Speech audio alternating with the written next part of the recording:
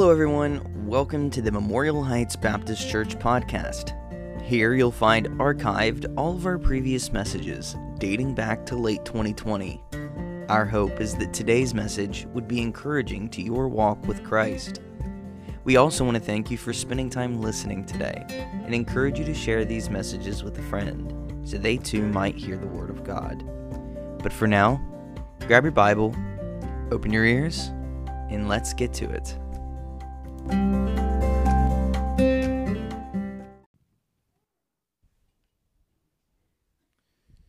Turn with me to Revelation chapter 5.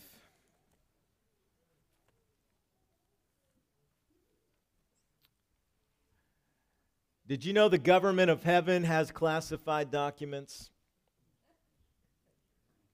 Unlike our governments, those documents remained sealed.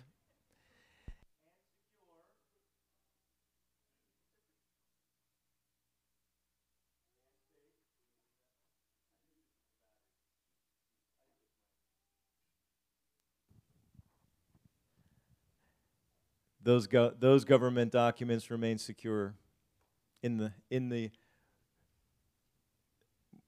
lock boxes of heaven. But there's a day coming when those documents will begin to be unsealed, and those revelations will become known. And that's what we're going to read about here in this prophecy of the future in Revelation chapter 5. Now remember, John has been transported through time and space in the Spirit through heaven's door. Today, heaven's door is closed, but at the close of the church age, the door of heaven will be open. And John is brought through that door into the very throne room of God. He arrives and is witness to what will happen on that day. Given a glimpse of the throne, a glimpse of those around the throne, a glimpse of his future and ours. He sees the 7 angels before the throne, the 7 spirits who are 7 angels, the 4 living creatures, and the 24 elders who are part of and representative of the glorified church, who have already received their promised crowns, Stephanos Victor crowns, already received their robes, already received their promised thrones. These are believers who have been glorified and rewarded and now sit in their promised positions in the courtroom of heaven. And now we see this revelation shift from the throne and the one who is on it, who is not the Son, as we'll see, but the Father. We're going to see that shift to the Lion and the Lamb. And this morning we're going to look at the Lamb that was slain. Let's read this incredible revelation together. It's only 14 verses, and then we'll begin to walk back through it together. And I saw in the right hand of him that sat on the throne a book, or a scroll, written within and on the backside, sealed with 7 seals. In other words, it is written, and it is fully written inside the scroll, but then also there are things written on the outside of the scroll that identify what is written within. And I saw a strong angel. So all angels are strong, but this is one who, even among the angels, right? If you've ever been at the gym, you know, everybody's working out, and then somebody who is really big and strong comes walking in. This is a strong angel, proclaiming with a loud voice, "Who is worthy to open the book," or the scroll, "and to loose the seals thereof? And no man in heaven, nor in earth, neither under the earth, was able to open the book, neither to look thereon. And I wept much, because no man was found worthy to open and read the book, neither to look thereon. And one of the elders saith unto me, Weep not. Behold, the Lion of the tribe of Judah, the root of David, hath prevailed to open the book and to loose the 7 seals thereof. And I beheld, And lo, in the midst of the throne and of the four beasts and in the midst of the elders stood a lamb as it had been slain, having 7 horns and 7 eyes, which are the 7 spirits of God. And that spirit should be lowercase. This is not the Holy Spirit, as we'll see. This is the 7 angels who are later referred to as the 7 angels before the throne. The 7 spirits of God sent forth into all the earth, and he came and took the book out of the right hand of him that sat upon the throne. And when he had taken the book, the 4 beasts, or the 4 living creatures, and 24 elders fell down before the Lamb, having every one of them harps and golden vials full of odors, which are the prayers of the saints. Don't ever think that God does not hear your prayers. Church, don't ever think your Father does not hear every single prayer that you prayed and is not aware of every tear that you have cried. And there is a day coming, if he has not answered your prayer yet, there is a day coming when that prayer will be answered. And they sung a new song, verse 9, saying, Thou art worthy to take the book and to open the seals thereof, for thou wast slain and hast redeemed us to God by the blood out of every kindred and tongue and people and nation, and has made us unto our God kings and priests, and we shall reign on the earth. Now, let me just repeat what I said last week. I do not have time to go into a deep dive on Bible translations. And let me just say, it is not a simple subject. It's not something that you can do in 5 minutes and just explain all the differences between the manuscripts. Number one, translating the Old Testament is different than translating the New Testament. It's a different language. There are different source texts, different manuscript families that are used. The Masoretic text is the primary one that is used for the Hebrew Bible that is translated. We have just fragments of the pre-Masoretic scriptures, some of those found in the Dead Sea Scrolls. And then there's also the Septuagint, which is the Greek translation of the Hebrew, which is very ancient, very old. It predates Jesus' birth and his death and resurrection. And so we have several sources that scholars look at when we're trying to translate the Hebrew into English. When we get to the New Testament, we talk about the Greek manuscripts. That's a whole different can of worms. And there are different manuscript families. And I'm not going to take the time, and I don't have the time this morning, to go into all of the differences between what is called the received text and what is the majority text and what is then also the critical text in the different manuscript families.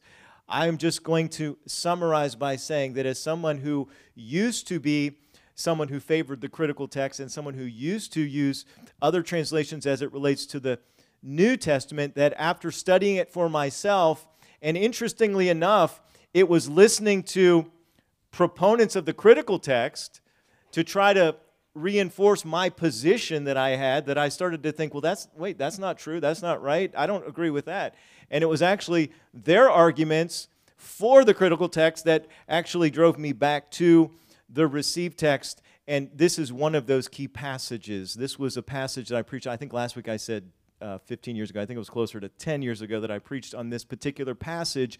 And I noticed the incredible difference, in fact, the contradiction between the critical text and what is called the received text. The received text is the basis for the King James and the New King James translations of the book of Revelation.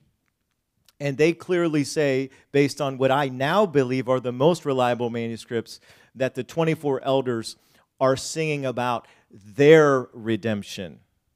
It's not someone else. They're not angels singing about our redemption.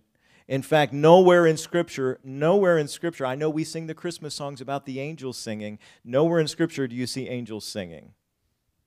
It is the saints who sing their praises to God. It is God who sings over us.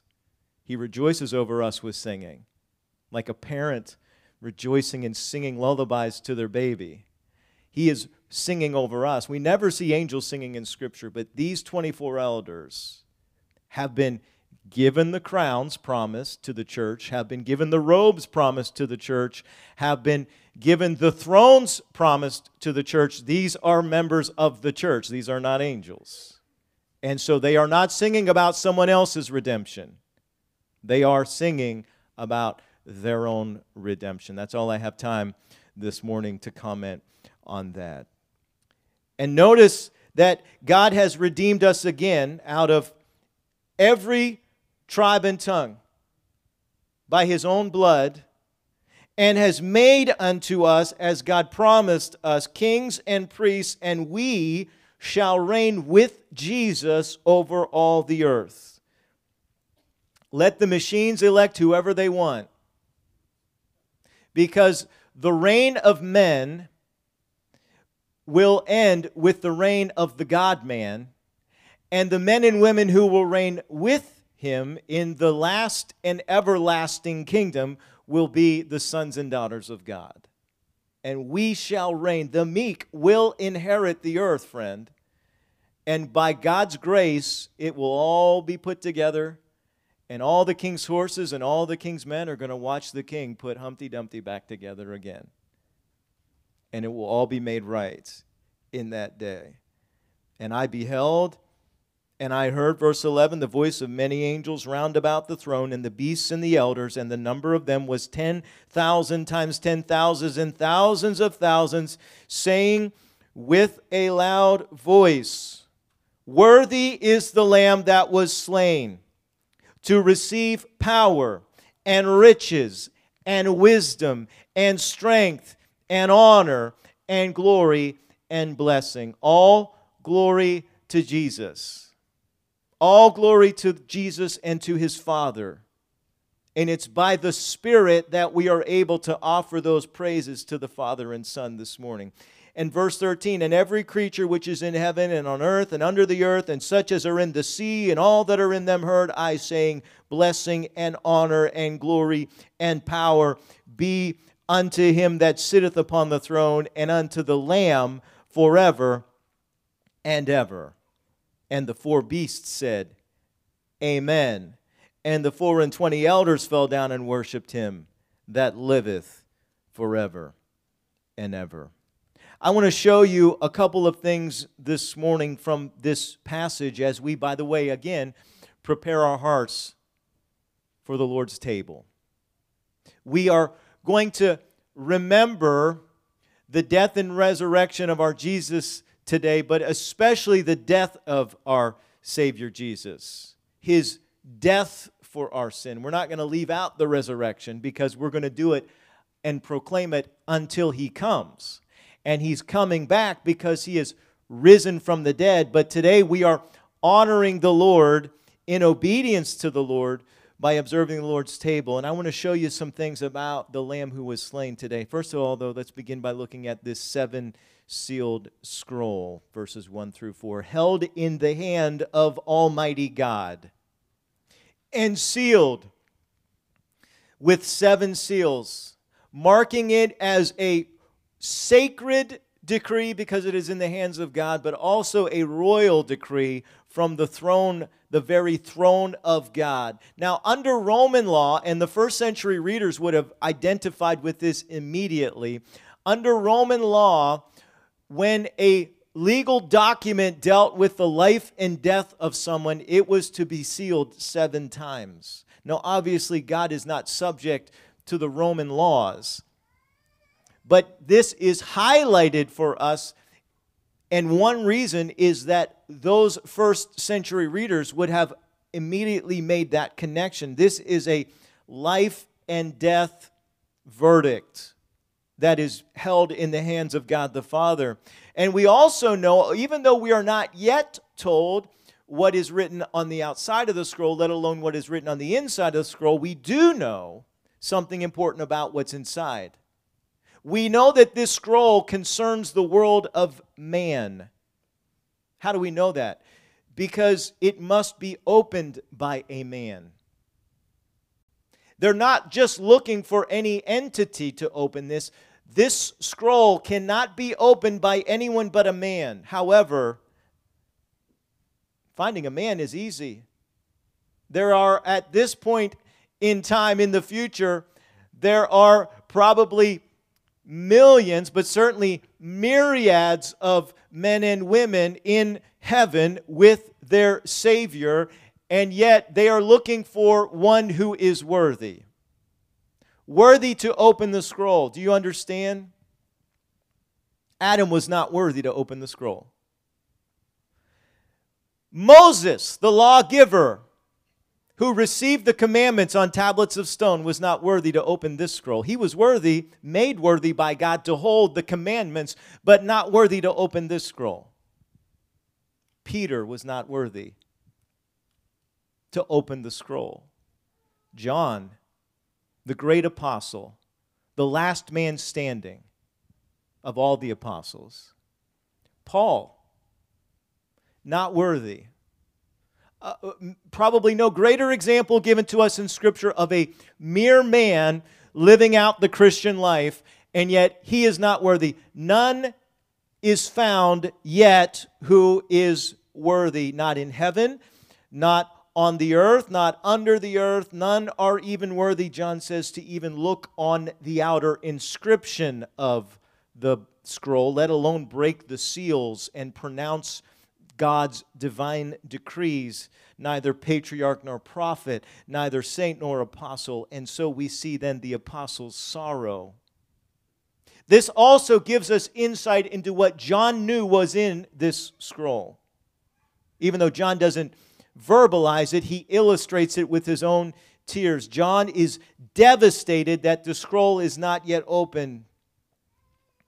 This reveals to us that the scroll is not just about final judgment, although we're going to see, Lord willing, over the weeks and months, that there are many, many judgments that are coming, that are recorded and demanded by this scroll. But this scroll is not just about wrath. This scroll is about restoration. This scroll is about redemption. You see, John has seen a lot in his life.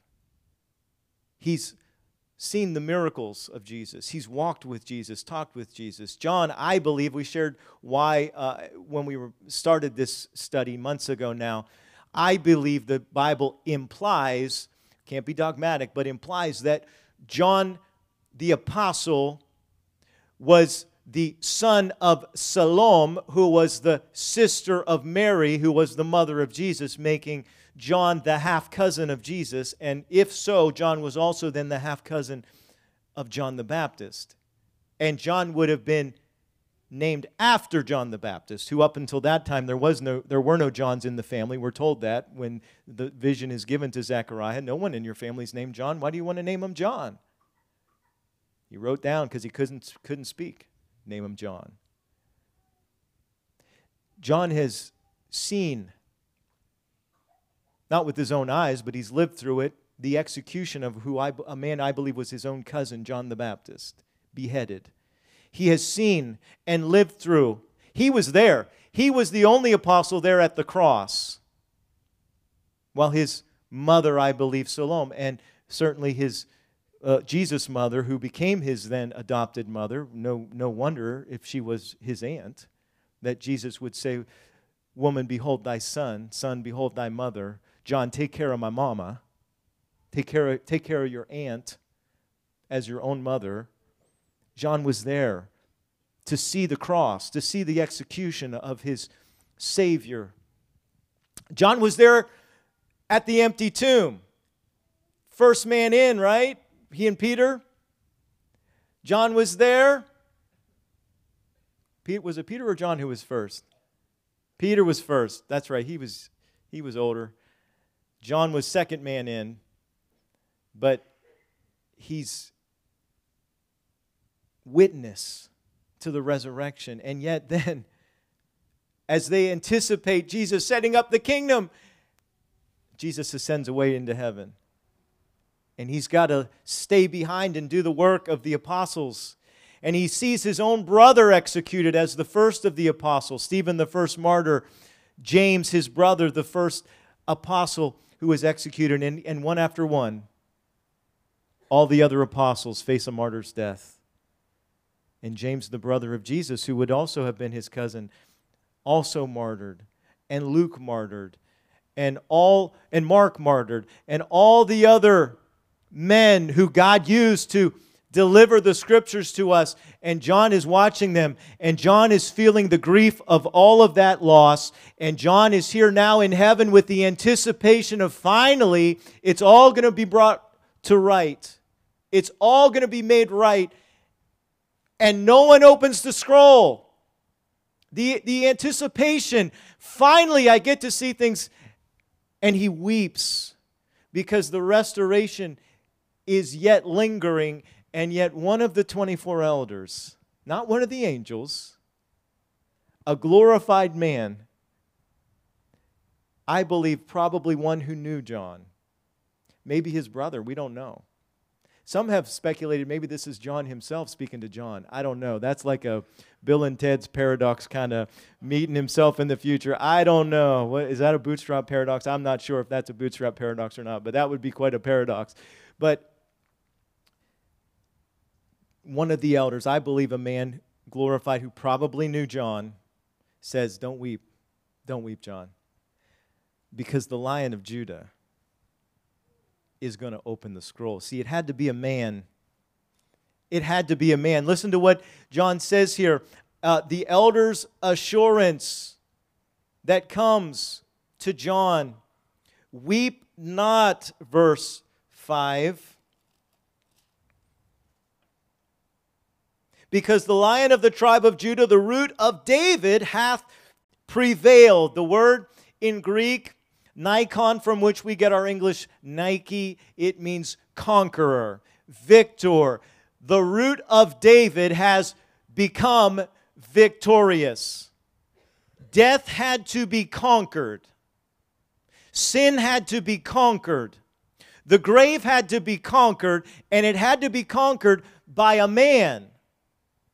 And so God had to become a man to redeem men and to redeem women. Don't you ever let a preacher tell you that the virgin birth is a secondary issue or does not matter. Without the virgin birth, you have no sinless Savior. You have no one who can prevail over sin and death and the grave. You have no one who is worthy to open the scroll. But there is one born of a virgin, Emmanuel, God with us, God in human flesh, so that he could live a real human life and die a real human death for your sin, for my sin, and rise victorious from the dead and prevail, so that he has the right and is worthy as a man, not just as God, but as a man. See, Adam was given authority, created in the image of God, and that image of God in Adam was broken. And so we're all photocopies of that broken image. As we come from Adam, we carry the broken image, the curse of sin. And so one who did not know Adam as father, because he did not come from Joseph's loins, but by the Holy Spirit who conceived him in the womb of a virgin, he became man to redeem men, and he has prevailed. The angel announces, the elder announces the lion's arrival. Emmanuel has prevailed. But then notice when John turns to look at the lion, he doesn't see a lion, and he doesn't even see Jesus in his reality. He doesn't even see Jesus in his glorified humanity as he saw him in chapter 1 when he was in the Spirit on the Isle of Patmos in his vision. He sees now a prophetic vision. He sees now a dream vision. He doesn't see Jesus as he is, but he sees a vision of what represents who Jesus is. Jesus is not actually a lamb, okay? Jesus did not turn into a lamb. But in this prophetic vision, John sees him as a lamb. And notice how he is described to us in chapter 1. I beheld, lo, verse 6, in the midst of the throne and of the four beasts and in the midst of the elders stood a lamb as it had been slain. Now, there's two things I want to show you just from that statement alone. Number one, we don't see this in English, but in the Greek, there are two words for lamb. One is the every old word for an every old day lamb. Just any old lamb out in the field. But there's another word for lamb. Because, see, some of the shepherds, they would have a lamb that they would bring into the house, that they would care for as a pet. How many of you have dogs? I want to talk to the cat people for a moment. You all hang on. But how many of y'all have a dog? Maybe if you have a cat that acts like a dog, you can. My sister used to have a cat, Oscar, but it was her cat. He thought he was a dog. I mean, he acted like a dog. He'd come up right and sit on your lap and just greatest dog. And then he was murdered by another cat. And then so I was starting to love cats, and then I kind of went right back down after Oscar was killed. But anyways, you have that animal that loves you unconditionally and that follows you around and that is so precious to you. And if that's your cat, God bless you, fine. Use a cat as your illustration. That's the word that's used here of the lamb, the family pet lamb. And why is it used? Because God is emphasizing to us how precious His Son is to Him. How precious His Son is to Him.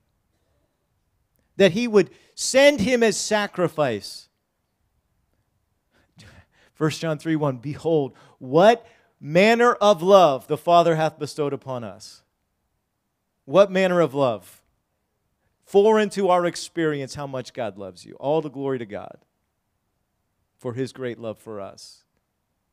And now here's the other word I want to emphasize. It's the word slain. And again, you don't see this in English, but the Greek word that John chooses is a word for a violent death.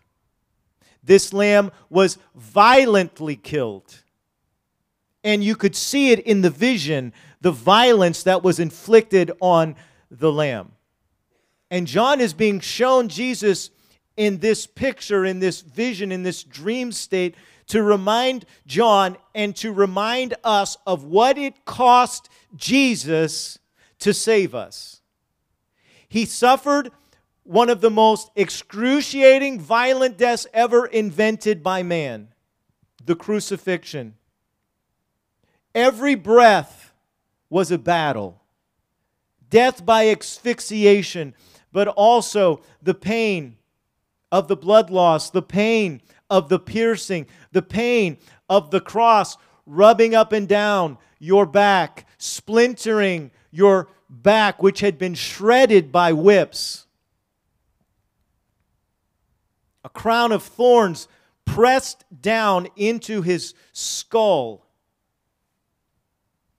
hanging there for you, for me, to pay the sin debt of all mankind. He is worthy to open the scroll. Notice also He is pictured with 7 horns and 7 eyes. I don't have time to dive into this, but some of you were with us when we studied the book of Daniel, and this is a callback to the vision that Daniel had of the kingdoms of the earth. In the book of Daniel, chapter 7, we're not going to take the time to go there, but I encourage you to read that chapter. You're going to have a lot more insight into what is happening here, I believe, if you read Daniel chapter 7.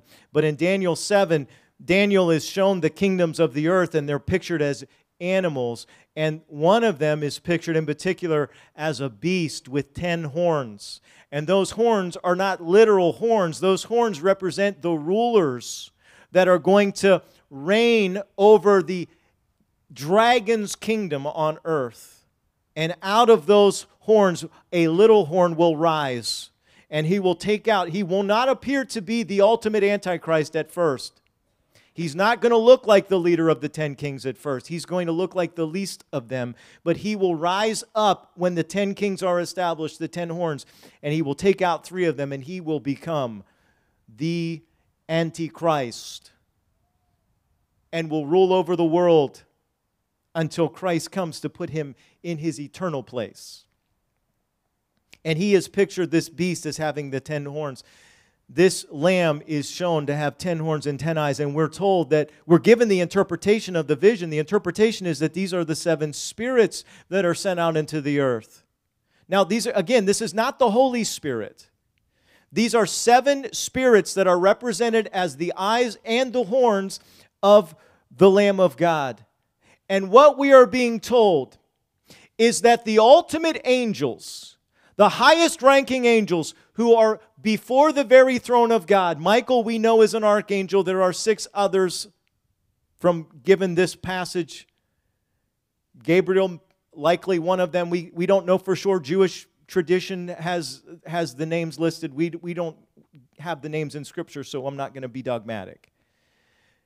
But what John is saying is that the most powerful angels in all of heaven have already yielded their authority and their power and their wisdom in service to the God-man. They serve a man, but he is the capital M, Son of Man, the God-man, Jesus Christ. All things, Ephesians tells us, have already been put under his feet, dominions and powers. The greatest, most powerful angels in all of existence have already bowed the knee and already yielded their authority and their wisdom to Christ. And so he is pictured, this lamb, as taking the scroll from his Father. Now, let me look just very quickly at the elders' new song, verses 8 through 10 again. They sang a new song with their harps, with their viols, the prayers of the saints, saying, Thou art worthy to take the book and to open the seals, for Thou wast slain and hast redeemed us to God by the blood out of every kindred and tongue and nation. The angels, the elders, not the angels, the elders here are singing. They fall in worship. They actually prostrate themselves. They show their worship in how they prostrate themselves. Now listen, you can get down on your hands and knees. If your heart is not bowed, it means nothing. But I encourage you, you may not feel led to do it in church, but I would hope that there's some time in your life, in your walk with Christ, if you're truly a child of God, that you get on your knees before God, that you get on your face before God in prayer and in worship and prostrate yourself. You're going to do it in heaven. You might as well practice now. That we prostrate ourselves in heaven. They worship, they fall in worship, they make music for worship. Why do we sing so much? Because music, God created music for us to worship Him. And so we use it in worship. And they offer their prayers in worship. And they offer the prayers of the saints in worship that are here pictured as vials of sweet-smelling oils. Now, it's interesting. Vials are later represented in chapter 15 as being full of judgment. And I believe that what God is hinting at here is that these are one particular kind of prayer. These are prayers for justice. These are prayers for God's justice when we have been treated unfairly, when we are ruled over by wicked men and women. And we are crying out for justice, and we say, where are those prayers going? God, are you not answering our prayers? No. God is collecting every one of those prayers for justice. And just like the widow, who Jesus said is an example of why you should never stop praying and never give up. She goes to the judge time and time and time and time again, and the judge doesn't fear God. He doesn't fear men. But finally, he breaks down to get rid of this woman, and he finally gives her justice. And Jesus said, that's how you need to pray. The justice isn't always going to come in this time period, but there is wrath that is coming. There is wrath that is coming, and God will hear and does hear and will answer every prayer for justice that you pray. They sing a new song of worship about the opening of the seals because He alone is worthy. They sing a song we've already talked about their personal redemption. This is why they're praising. Listen, if you've been saved, the psalmist says, let the redeemed of the Lord say so. If God's redeemed you, why are you shy about it? If you really understand that your sins are paid for and you no longer need to fear death and hell is not your future, then why aren't you excited to praise Him and worship Him and glorify Him for that? Or do you really not believe it?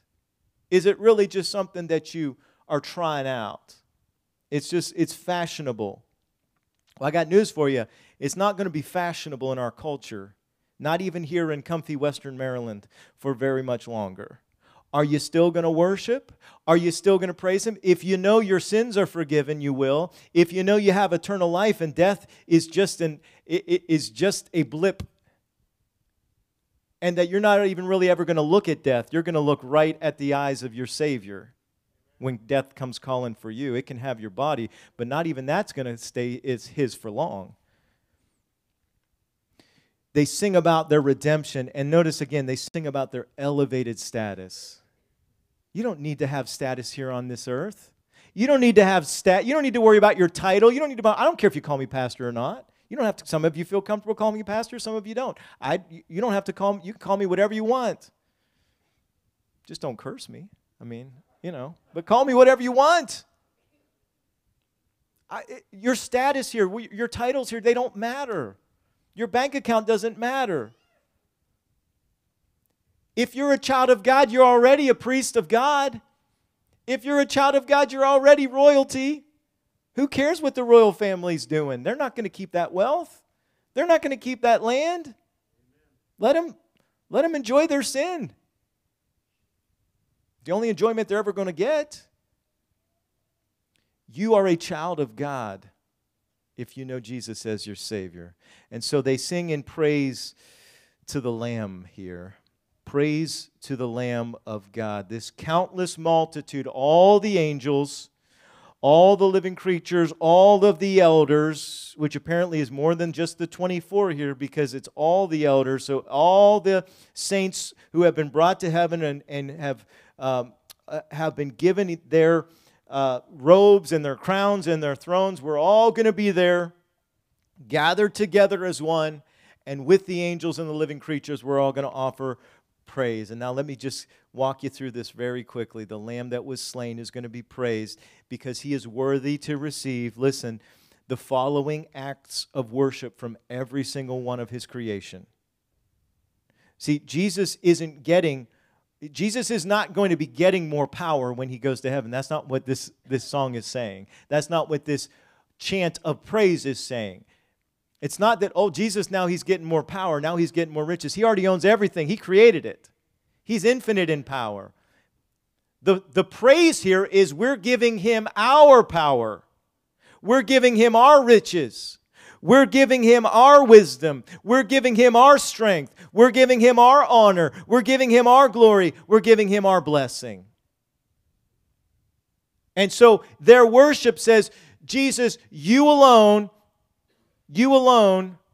are worthy of our authority. Whatever status you have, the highest title I have is dad, right? And husband. Those are the two highest titles I have. I better be using those titles in service to Jesus Christ. I don't care how much your kids love you. I don't care how much your spouse loves you. You're going to stand, if you have a spouse, if you have kids, you have grandkids, you're going to stand before God and you are going to give an account for how you use that authority in someone else's life, that position of influence, that position of love.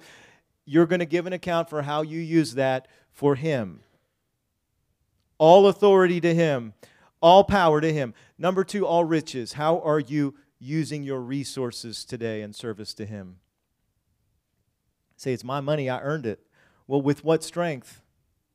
Who do you think gave you the strength? Who do you think gave you the wisdom? Who do you think gave you the opportunity to have the job that you have, to make the money that you make? It's His. Are you using your riches, your resources in service to Him? Number 3, wisdom, our insight, our understanding in service to Him. Strength is our abilities. Whatever abilities you have been given to you by God. Some of you can sing, some of you can think, some of you can build, some of you can relate, some of you can calm, some of you can challenge and exhort, some of you can teach. Whatever talent God has given you, are you using it to serve Him?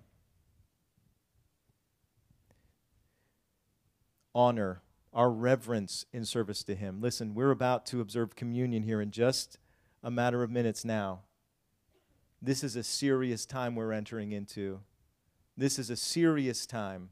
We need to be reverential in our service to Him. Number 6, glory, our importance. Anything important about me needs to be given in service to Him. And our blessing, what does that mean? It means that we're deliberate when we serve Him. You're not going to serve God by accident. You're going to have to make some choices. You're going to have to sacrifice some time if you want to serve God. You're going to have to sacrifice some of what you want, some of what you want to buy, some of what you want to get. You're going to have to make some sacrifices if you want to serve Him. Is He not worthy of your blessings? Is He not worthy? Every good and every perfect gift comes from above, and that's what we see next year as we close this chapter. The Father and the Lamb are acknowledged together as the ultimate source of what we give back to them. You say, what about the Spirit? The Spirit is the one who is enabling us to receive those things. He's the one who is giving us those gifts. He's the one who's taking them from the Father and Son and applying them to our lives, and He's giving us the gifts that we have. We see that, for example, in spiritual gifts in 1 Corinthians chapter 12. He's the one who delivers the gifts. He's the one who empowers the gifts. But every good and every perfect gift comes from above, from the Father of lights, with whom is no shadow of turning. And so the praise here as we close chapter 5 is saying that, yes, we give Him our praise, but the reason that we give Him our praise is because, verse 13, blessing and honor and glory and power be unto Him that sitteth on the throne. He's the source of all that anyways. He's the source of all of our blessings. He's the source of any honor that we receive. He's the source of any glory we receive. And by the way, the word power here is different. It's a different Greek word than the one he just used when he talks about us giving our power. The word power here, the power that God has here, is the power of dominion. It's the power of rulership. It's the power of authority, because He is the ultimate authority. Any authority that we have is simply delegated from Him. These are the mighty deeds. The word is kratos in Greek. Kratos. Not dynamos, which means the ability to do, but kratos, the power of dominion. And so in conclusion, the 4 beasts said amen. And the 24 elders fell down and worshiped Him that liveth forever and ever. Anybody here want to say amen to the praises that we will say with Him, to Him, for Him forever on that day when we're gathered there with Him? And so the question I have today is, will I live in agreement with this worship today? Will I humble myself now in worship before the eternal God? Friend, we're going to sing a hymn of invitation in preparation for communion. Communion is a very sacred thing. Don't take communion if you've got unrepentant sin in your life. You don't have to be sinless. None of us are sinless. You can't be sinless. But if you've got an issue in your life that you have not been yielding to the Holy Spirit, this is not time for you to test Him. For this cause, Paul says, many among you are sick, and some of you have even died because of this. But we want to give you time right now to prepare your heart for what happens next. Would you stand with me as we prepare to sing together? God, we are just in awe of your grace in showing us this glimpse of the future. And God, I know this is my future. I know this is my wife's future. God, I know it's the future for most of us, God. But if there's somebody here today, this isn't their future yet, because they have never trusted in you for their forgiveness of sins. They've never trusted in Jesus Christ as their Savior. His death, His resurrection.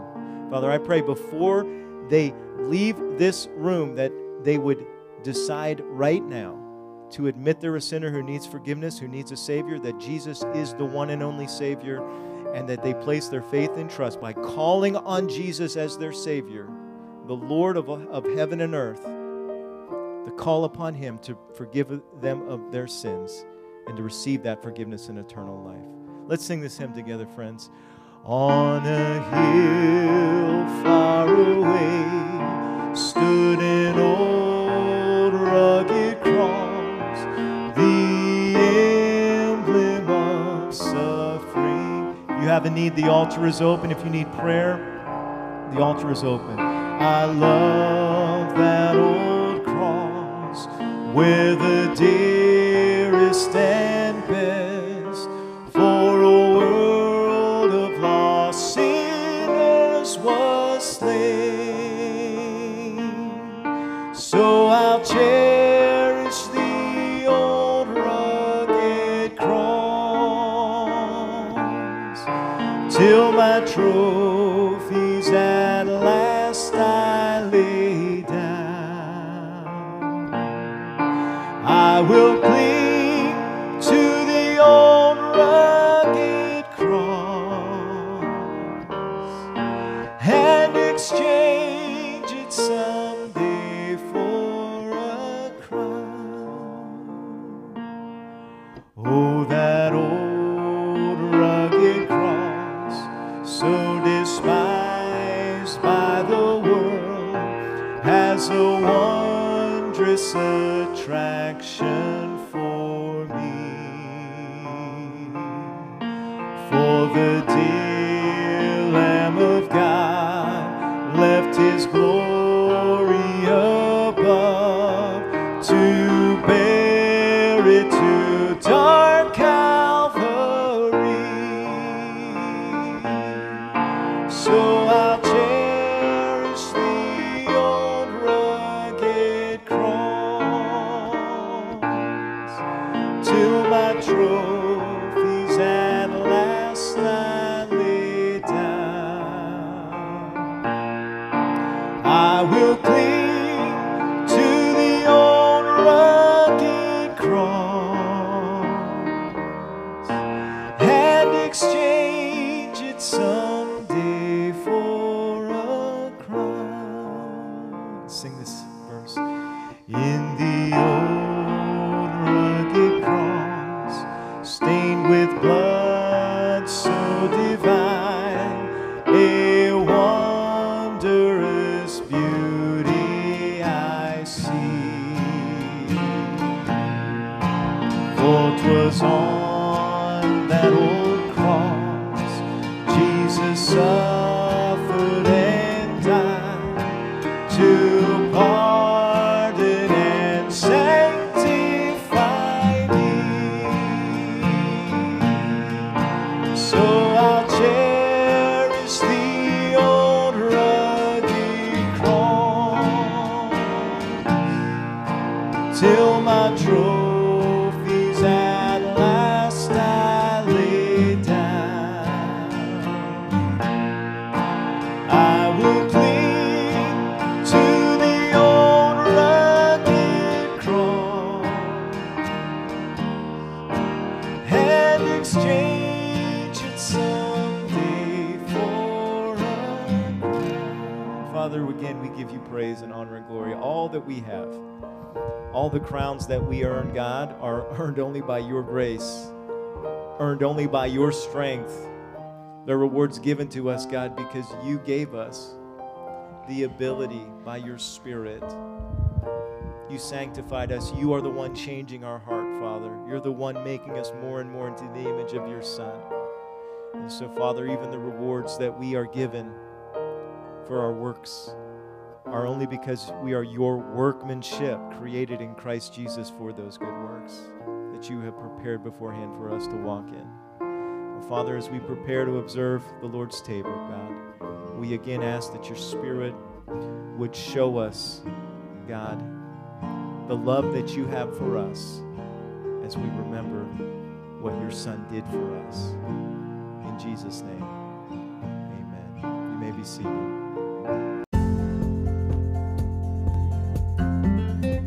That's all for today. I hope this has made a positive impact in your relationship with Jesus.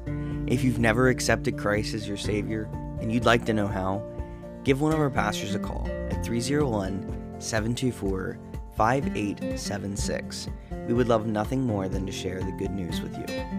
If you've never joined us in person, we have services multiple times throughout the week that we would love to see you at.